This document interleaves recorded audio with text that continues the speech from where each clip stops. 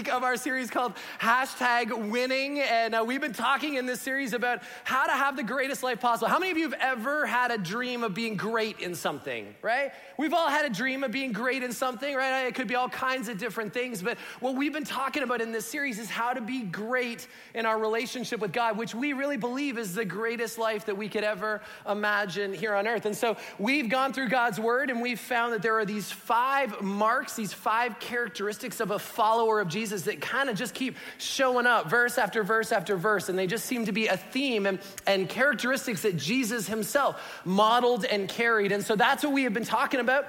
In this series, we've been saying, this is not really a series for fans of Jesus. If you just want to play it safe and kind of hang out on the sidelines and cheer people on, that's not really the life that Jesus has called us to. What he's called us to is to a life as followers. And as followers of Jesus, that means that we make sacrifices in our lives to live like Jesus did. And that's really the goal of a disciple or a follower of Jesus, a Christian, is that we become more and more like Jesus every single day. And so that's what we've been going through. And just to be clear, we said this week 1, and I just want to, as we close out this series, say it again. I want to be clear with this. This is not how you earn a relationship with God. This is not how you get in God's good books. This is not about being good enough. These aren't things that we do so that God will like us in response. This is simply a response. It's our response to the grace of God that has been shown in our lives. And because of who Jesus is and what he's done for us in our relationship with him, that we live out this way in response, in gratitude to him. And so that's what we've been talking about. Now, as a church, as a big church, right? And I love being a part of a big church. There's big things that happen in a big church.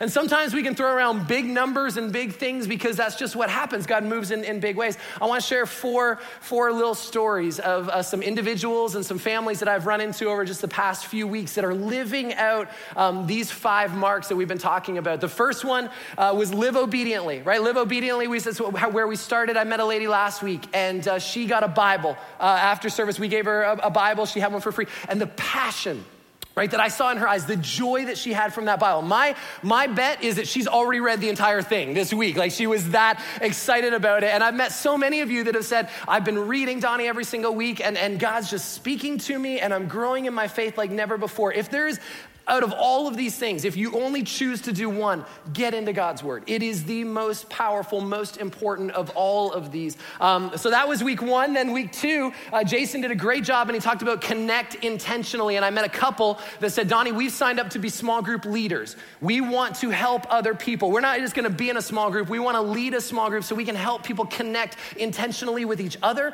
and so we can help them connect in their relationship with God. And I loved that, right? I love them stepping up into that role. Week 3, we talked about serve selflessly. Serve selflessly. And I met a family of 5 that said, we are, as an entire family, we signed up on the serve board. We signed up to serve in ministries, and we are so excited to do that. And I'm so excited for this family, right? Because they're going to get a chance to hold each other accountable. They're going to get a chance to experience the joy that comes from using what God has given us to impact the lives of other people. And so what a great thing.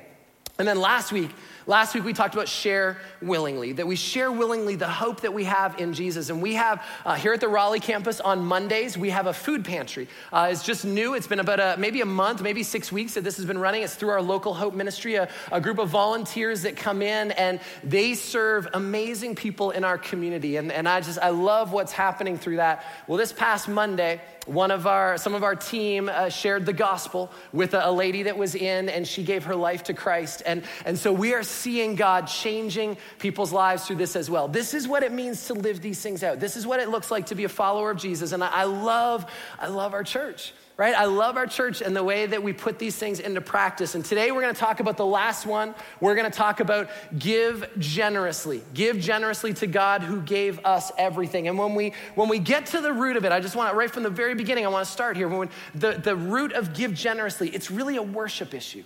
It really is. When you boil it all down, it's a worship issue. If you remember back in week 1, we talked about the difference between fans and followers. You see, a fan says, I'll give God what I'm comfortable with, right? I'll give God maybe whatever I have left over at the end once I've taken care of myself. That's kind of what fans do.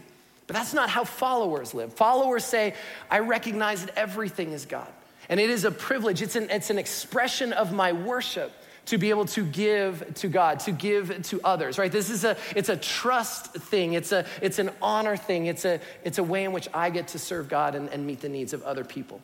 See, one of the ways in which we are called to worship and to give generously is through our money. And I get it, right? I know right now you're like, oh, this is that one topic, right? That nobody wants to talk about it. And I know, right? You hear this, you're like, oh, we're gonna talk about money today. Yeah, church is always wanting our money. And when you hear this topic come up, it makes you feel kind of like this.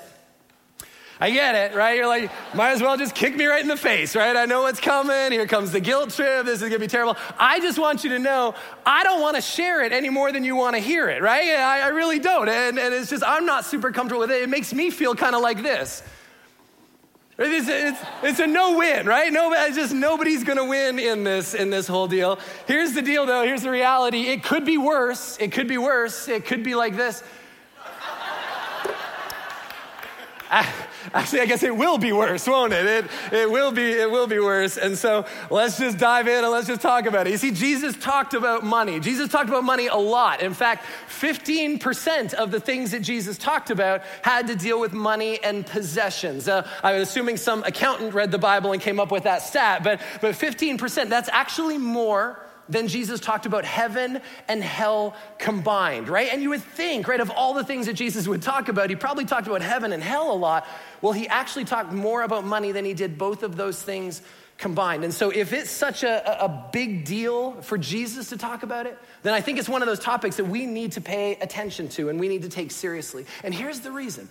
The reason is this, is because money and possessions and stuff, what it has the tendency to do in our lives is it has the tendency to shift our focus from kingdom things to earthly things. It has the tendency to shift our focus from eternal perspectives to temporary perspectives. It has the tendency to shift our focus from people's needs to needing possessions. Right? And that's what happens in our lives if we're not careful. And there's a couple of common problems that happen when we don't view our money and our stuff in the right way, right? When we take it for granted, when we get that temporary perspective, and it's these two words, greed and worry. Greed and worry. Greed is the desire for what we don't have. My neighbor's truck, right? And it's every single day I walk out in the driveway and I see this beautiful black truck parked there and I look at my not beautiful, not truck parked there, right? And that's what greed is. Greed is wanting those things that we don't have. Laura and I go for walks in our neighborhood all the time. We love our house. We love our house. It's such a great gift and blessing. But there's this blue house, right? That's just down around the corner, and it's just beautiful, right? That's what greed is, right? Greed is my neighbor 2 houses down. It's his lawn, which I'm not even sure is grass. I think it's just a green shag carpet that he has all there. It's just perfect, right? And I look at mine and I look at his and I'm like, I want his. I don't want mine, right? Greed is the desire for what we don't have.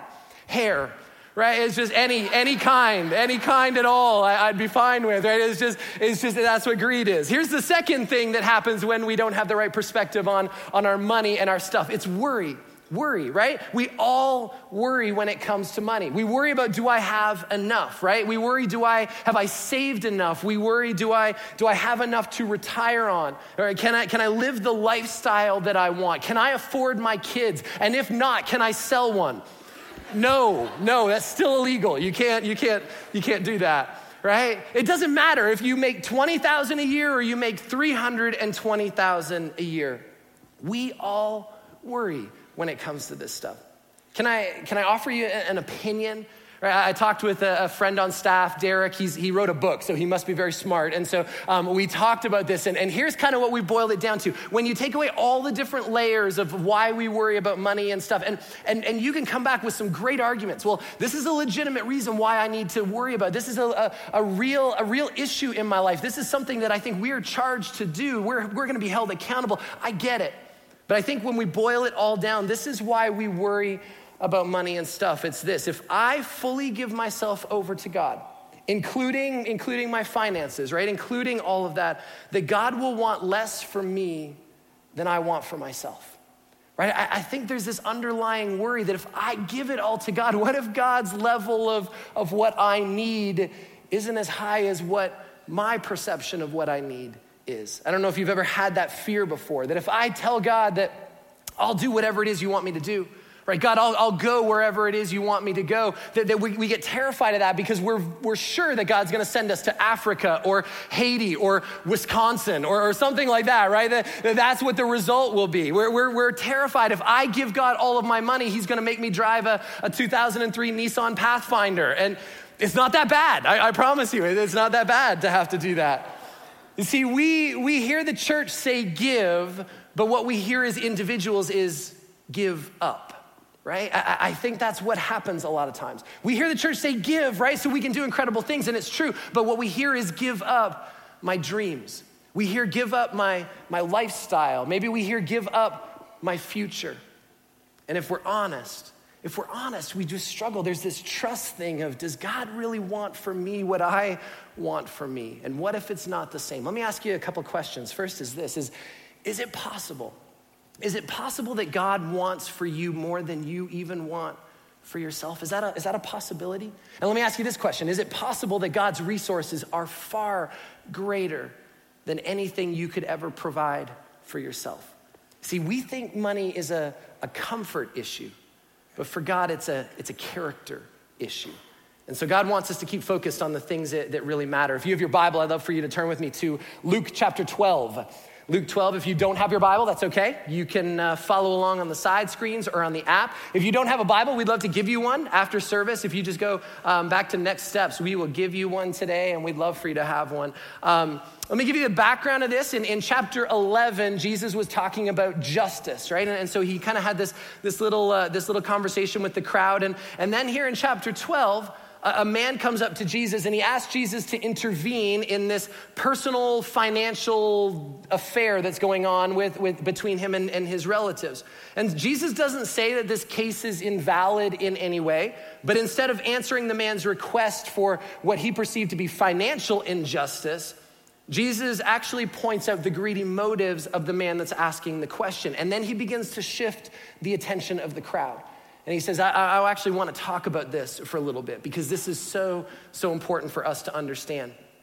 Jesus is going to go and challenge his priorities and use this opportunity to talk to us about greed and worry in our lives. Luke chapter 12, beginning of verse 13 says this. Someone in the crowd said to him, "Teacher, tell my brother to divide the inheritance with me." And Jesus replied, "Man, who appointed me a judge or an arbiter between you?" You see, Old Testament law covered most cases of inheritance, but so the rules were pretty clear. Most of the time it was easy and they knew what to do, but sometimes there were situations arose where there was an intervention that needed to happen and a decision that needed to be made. And so what they would do is they would typically go to a rabbi and ask the rabbi to make the decision, right, to settle the dispute.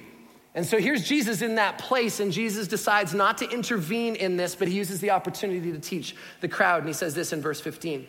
He said to them, "Watch out, be on your guard against all kinds of greed. Life does not consist in an abundance of possessions." Watch out. Be on your guard. Jesus uses such strong warnings here, right? That we obviously need to read this and we need to take this seriously. And then look what he goes on to say. This is what he warns us against all kinds of greed.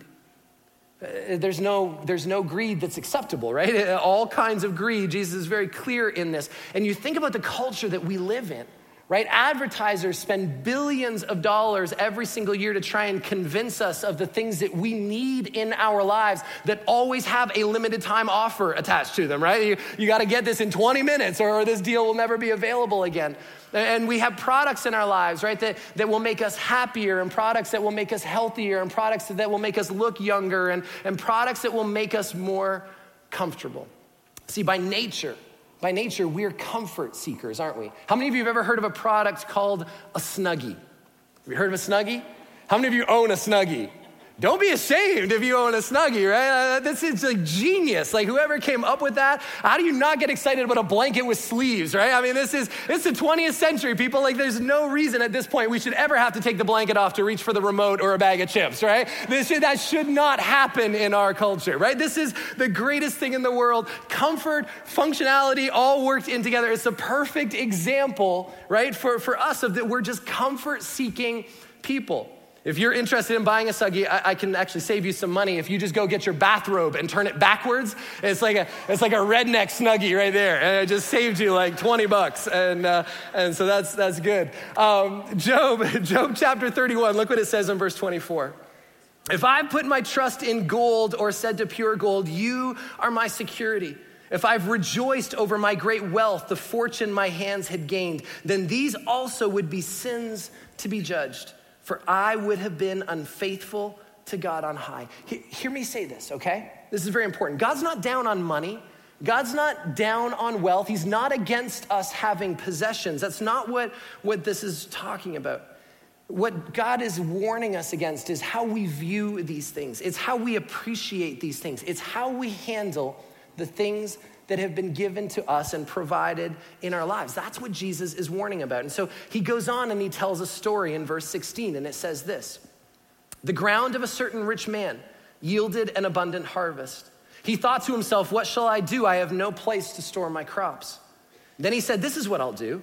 I will tear down my barns and build bigger ones, and there I will store my surplus grain. And I'll say to myself, you have plenty of grain laid up for many years. Take life easy. Eat, drink, and be merry. But God said to him, you fool, this very night your life will be demanded from you, and then who will get what you have prepared for yourself? I think the answer is obvious. It's gonna be some idiot relative, right? That's who's gonna end up getting all of your stuff when this, and look at verse 21. Jesus summarized it and he says this is how it will be with whoever stores up things for themselves, but it is not rich toward God. So let me paraphrase this for a second. You will share your wealth. You will, right? It's just a matter of whether you're going to do it willingly or unwillingly. If you do it willingly, if you share what it is that God has given you with others, if you meet the needs of other people, right, you're going to experience incredible joy in that, and God is going to be pleased in that. That's what he's searching for. But if you don't, if we store up stuff for ourselves, if we hold on to our possessions, if we only think about ourselves, if you go back into that story and read how many times it says I and me, right, as he's talking to himself, then guess what? One day you will die. You will take your last breath here, and your stuff will be distributed. It will be shared. It's going to happen. It's just a matter of whether we do it willingly or we do it unwillingly. See, here's the moral of the story. Fools spend all of their time storing up treasures for themselves and neglect to become rich toward God. But Jesus doesn't stop here. He doesn't stop here in this story. In fact, he turns to his followers and he begins to unpack this message even more. And this is key for us to understand. He's not talking to the crowd anymore. He's not talking to the fans that are standing on the sidelines. He turns to his disciples. He turns to his followers. He turns to you and I, and he unpacks this even more. He gets into even more detail about this. Verse 22, then Jesus said to his disciples, therefore I tell you, do not worry about your life, what you will eat, or about your body, what you will wear. For life is more than food, and the body more than clothes. Consider the ravens. They do not sow or reap. They have no storeroom or barn, yet God feeds them. And how much more valuable you are than birds. Who of you by worrying can add a single hour to your life? Since you cannot do this very little thing, why do you worry about the rest?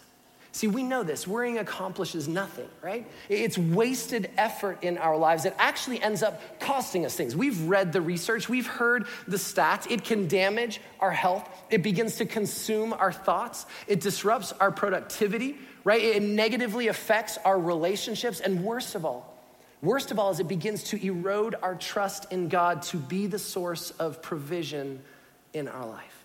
And so Jesus teaches us here that we shouldn't depend on our resources for our life, but we should depend on God as the source for everything, trusting that he will meet our needs when we put his kingdom first. Look at what it says right here, verse 31, Jesus closes it out. But seek his kingdom, and these things will be given to you as well. Do not be afraid, little flock, for your Father has been pleased to give you the kingdom. Sell your possessions and give to the poor. Provide purses for yourselves that will not wear out, a treasure in heaven that will never fail, where no thief comes near and no moth destroys. For where your treasure is, there your heart will be also. Let me make a few comments based on this passage, right? Money isn't the issue.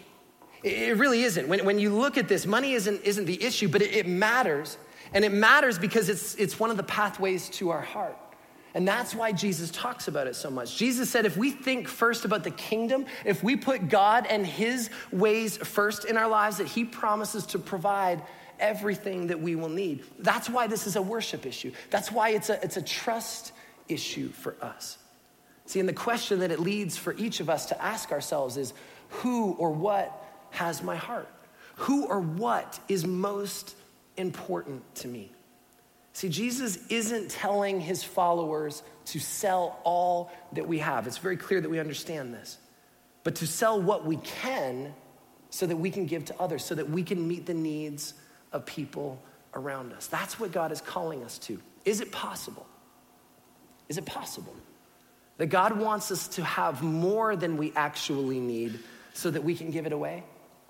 Is it possible that God wants to meet the needs of people through you and through me, through our generosity? You see, it's when we give generously, when we learn this practice, we begin to experience joy in so many areas of our lives. Let me give you 3 truths about money and possessions. Here's the first one. Everything is God's. Everything is God's. Psalm 24:1 says this: the earth is the Lord's and everything in it, the world and all who live in it. This is such a powerful, powerful truth for us because it releases us from the pressures and the stresses and the worries of money. When we remember that everything is God's and we choose to trust that God loves to give to us, when we put our priorities right and put God's kingdom first, then God promises that he will always care for us, that he will always provide our needs. And that leaves us in a place where we can be free to offer whatever it is that we need to offer to meet the needs of people around us as God leads us. Randy Alcorn wrote this in his fantastic little book, The Treasure Principle. And he said, a steward manages assets for his owner's benefit. The steward carries no sense of entitlement to the assets he manages. It's his job to find out what the owner wants done with his assets, then carry out his will. See, when we begin to think like owners of our money, owners of our stuff, that should shoot a red flag off in our brains, right? Because it's not ours.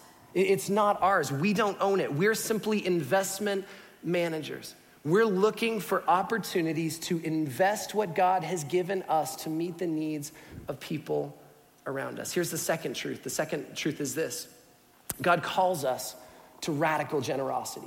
That's what God calls us to live out. One of the questions that we get here at Hope is are we supposed to tithe in the New Testament? Is tithing in the New Testament? And let me quote Mike on you, because he said this in a message about a year ago, and he said this: you don't really want to know about New Testament giving.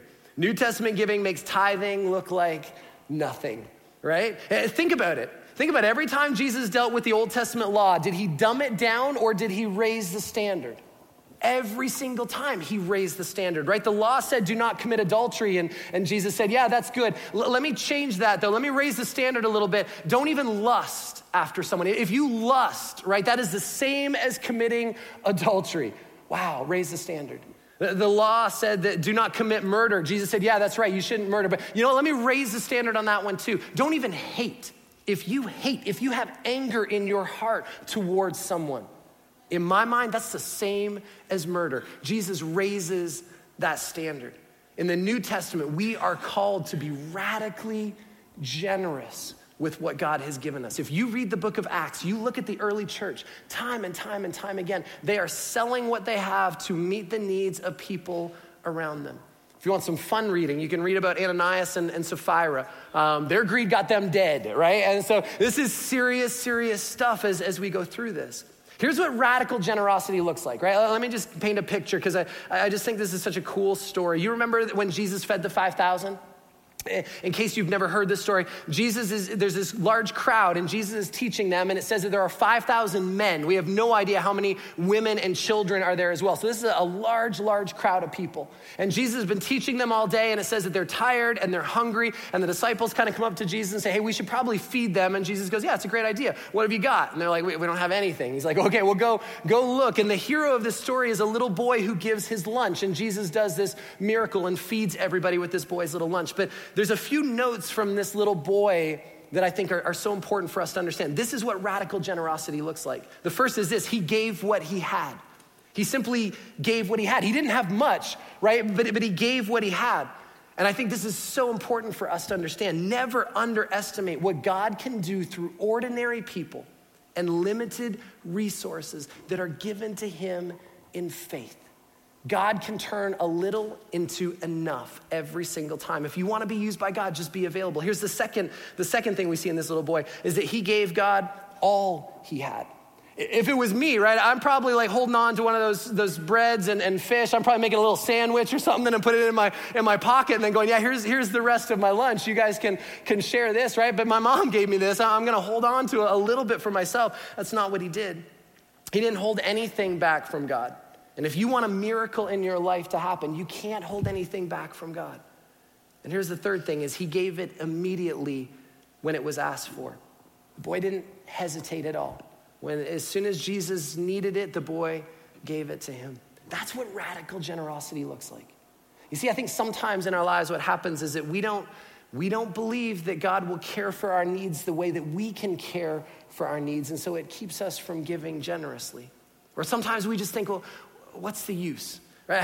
How can my little bit really make a difference, right? I don't have much to give. Is this really going to change anything, right? I don't even know that it's worth it. And it keeps us from giving generously.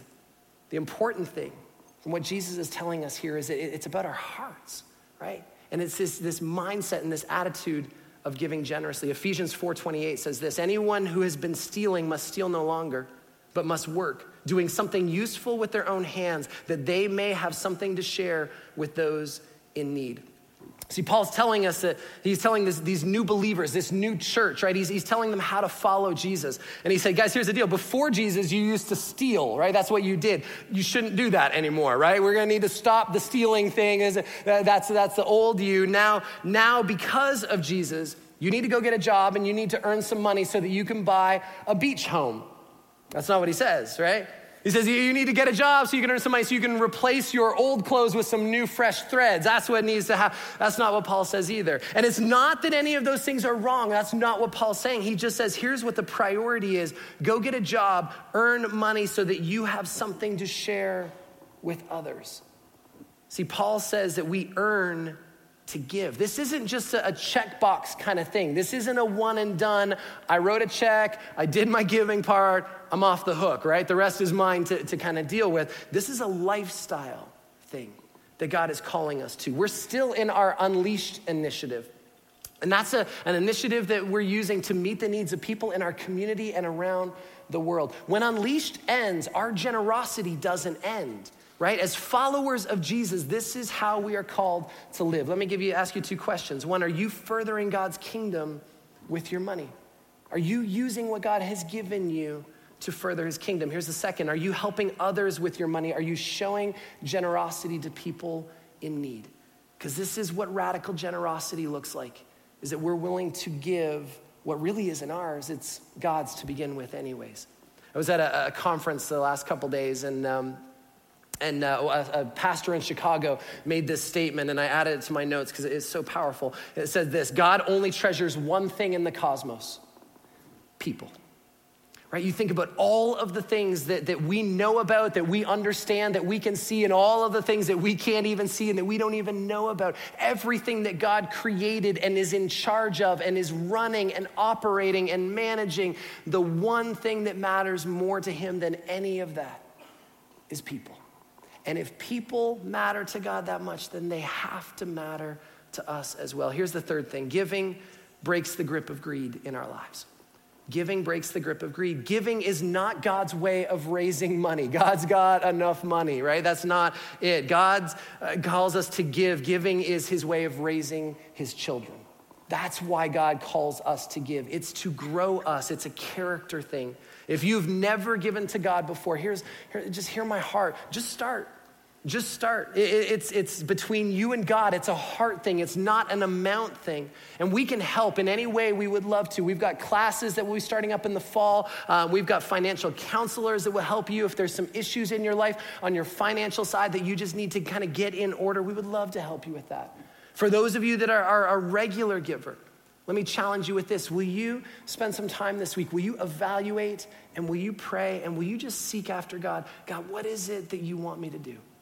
Maybe it's just keep doing what you're doing. Maybe it's changing some things up. Maybe it's giving more in an area. I don't know. It's between you and God.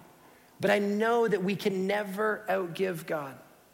See, I'm so proud of you. I'm so proud of this church.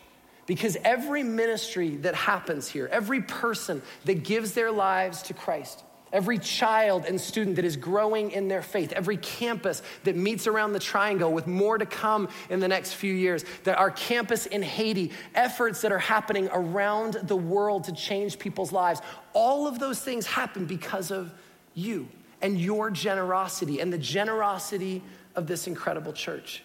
See, here's the choice though. The choice that we have is this. We can either settle for what we've done and we can go, wow, we did a lot of great things. Or we can trust that God wants to do so much more in our lives. You see, money, we think it's a comfort issue. It's not. It's a character issue that God wants to do in our lives. So let me give you our challenge. Each week in this series, we've had kind of a challenge for you to do, and I'm so excited about this one. Because we have an opportunity right now to impact some families right here in the Triangle through Hope on the Home Front, which is one of our local Hope ministries. Hope on the Home Front is a group of volunteers that use their skills and their gifts to meet the physical needs of people by working on their homes and giving them a safe and great place to live. And we have some opportunities to help multiple families. In fact, several opportunities available to us. And let me just give you two of them, the two biggest ones. The first is this, it's Miss Betty's house. Miss Betty is a longtime resident of Southeast Raleigh. She's now elderly and cannot work, but devotes her time with the Passage Home, helping young people in her neighborhood, as well as volunteering with various youth programs. The community loves her and she loves her community. She devotes her time with several local churches surrounding her home while sharing the love of Christ to young kids in the neighborhood. Catch this. Her home was broken into a year ago, and while most of us would have feared the intruder, Miss Betty talked to the burglar who then left her home. How crazy is that? However, the break-in caused damage to her home, and throughout the years, her home has fallen on hard times, and she has not been able to financially or physically keep up with it. Here's what our goal is. Here's what we want to do for Miss Betty. We want to paint the inside and the outside of her home. We want to put a new roof on it because she's got several leaks that are happening. We want to replace a couple of doors, some exterior and some interior doors. We want to provide new carpet for her. She has 2 bathrooms that need some repairs, miscellaneous cleaning, and some TLC on the front yard. We're looking for 100 volunteers to step up. And if we get 100 volunteers, guess what? Not only are we going to be able to do these things to Miss Betty's home, but we're actually going to take care of the yards of several of her neighbors as well. We have the opportunity to impact an entire block in Southeast Raleigh and to show them the love of Jesus. And the really cool part is that this is a family-friendly event. From 5 and up, you can serve as an individual, you can go as a small group, you can serve together as a family. This project begins on August 17th and will run through August 27th. Let me give you the second project. It's Rebecca. Rebecca is a Hope member, and she lives in Cary. She's lived here for 9 years and is a member of our church. She's volunteered in several different ministries here at Hope, and she now suffers from MS and various other debilitating medical issues, which has prevented her from working. And because of Rebecca's physical limitations and her lack of income, her house has fallen on hard times. She's very limited with her ability to stand, and so she's not able to care for her home the way she would like to. Her house is 42 years old, and throughout the years, it has suffered from some major water damage. And so here's our goal for Rebecca's home. We're gonna replace the siding on the entire house. We're gonna paint inside and out. We're gonna do some miscellaneous cleaning and some general landscaping and TLC in the yard. We're looking for 50 more volunteers to step up and meet those needs, right? Again, family friendly, 5 and up, whatever your skill set is. Right? You can bring your contracting skills or your electrical skills or plumbing skills. If you can just come and pull weeds or help us paint something or move things, right? Whatever your skill set is, there's a place where we can use you. This project begins in August 20th. August 20th. Both of these are happening just in the next couple of weeks. Here's what we want to ask you to do. Would you consider giving generously today to help us? See, in response to these opportunities to love these families in our community through our campuses, We want to raise this weekend $60,000 that will cover these two projects and some other ones, with anything above and beyond going back into Unleash so that we can continue to meet the needs of people right here in the Triangle. And so on our way out, we don't normally do this as a church, but on our way out, our greeters are gonna be at the doors with buckets. This isn't a guilt thing, guys. This is just if God's leading and stirring in your heart to be a part of this. They're gonna collect cash and checks on the way out. For some of you, you're like, Donnie, I had no idea we were gonna do this today. I didn't bring enough cash. I didn't bring my checkbook with me. You can go online as well. If you can't give today, you can go online this week, and just in the memo line, just put Hope on the Home Front or Local Hope or House or whatever you wanna put there. We'll know what that means and we'll get it there. Right? This is an incredible opportunity, but not only for us to give generously, but for us to serve selflessly as well, for us to step into those needs and to physically impact the lives of people in our community. See, let me just clarify. I wanna be real clear with this. This is a great opportunity for us to give and a great opportunity for us to serve, but we've gotta make sure that we fight the temptation in this to say, oh, I did my part. I wrote a check. I showed up for a couple hours and to check that off. I did it, I'm good, right? Yeah, that's great. That's a great start. That's what fans do though, right? Fans just kind of throw in the minimal and they do a little bit. What we're talking about throughout this entire series is lifestyle stuff. This is what it looks like to be a follower of Jesus. We give generously. We share willingly. We serve selflessly. We live obediently. We connect intentionally. We do these things all the time. See, that's what God has called our church to do. It's who we are, and it is why he has blessed this church the way that he has over the years. But it's how God has called us to live as well. And the choice for each of us is how we're going to respond to that. Let me give you one last challenge, and this is actually a challenge from Mike. It's from a message that he did recently, and let me just share this with you, because I think this is so powerful. Let's rise to a level of commitment like no church in America has ever risen to. Let's be biblical and obedient to God, and let's give generously to the opportunities that God has given us here. And with this, here's what we believe we'll experience. That as we show God that we are trustworthy with what it is that he has given us, that he is going to give us many, many, many more opportunities for us to love people where they are, and encourage them to grow in their relationship with Jesus, and to reach the Triangle and change the world. Let's pray. Father, I just thank you. Thank you for incredible gifts in our lives. And so God, my only ask is that will you help us to be generous people? God, will you do whatever it is that you need to do in each one of our hearts? Father, it's a personal thing. It's a corporate thing, because we all have to, this impacts all of us. Father, it impacts the people around us in our community, but God, it starts in our hearts. It starts with a conversation between us and you. God, help us to give generously. Help us to view our money and our possessions the way you have taught us to. It's not about collecting for ourselves. It's not about just taking care of our needs. That God, you have gifted us and given to us so that we can give to others and meet the needs of others. And so, Father, will you help us to live that way? Will you help us to put into practice the 5 marks that we've talked about in this series? God, help us to be incredible followers of you so that we get that gold medal, we get that place on the podium where we stand in front of you one day and we hear you say, well done, my good and faithful servants. Jesus, we love you. Thank you for your incredible love for us, and it's in your name we pray. Amen.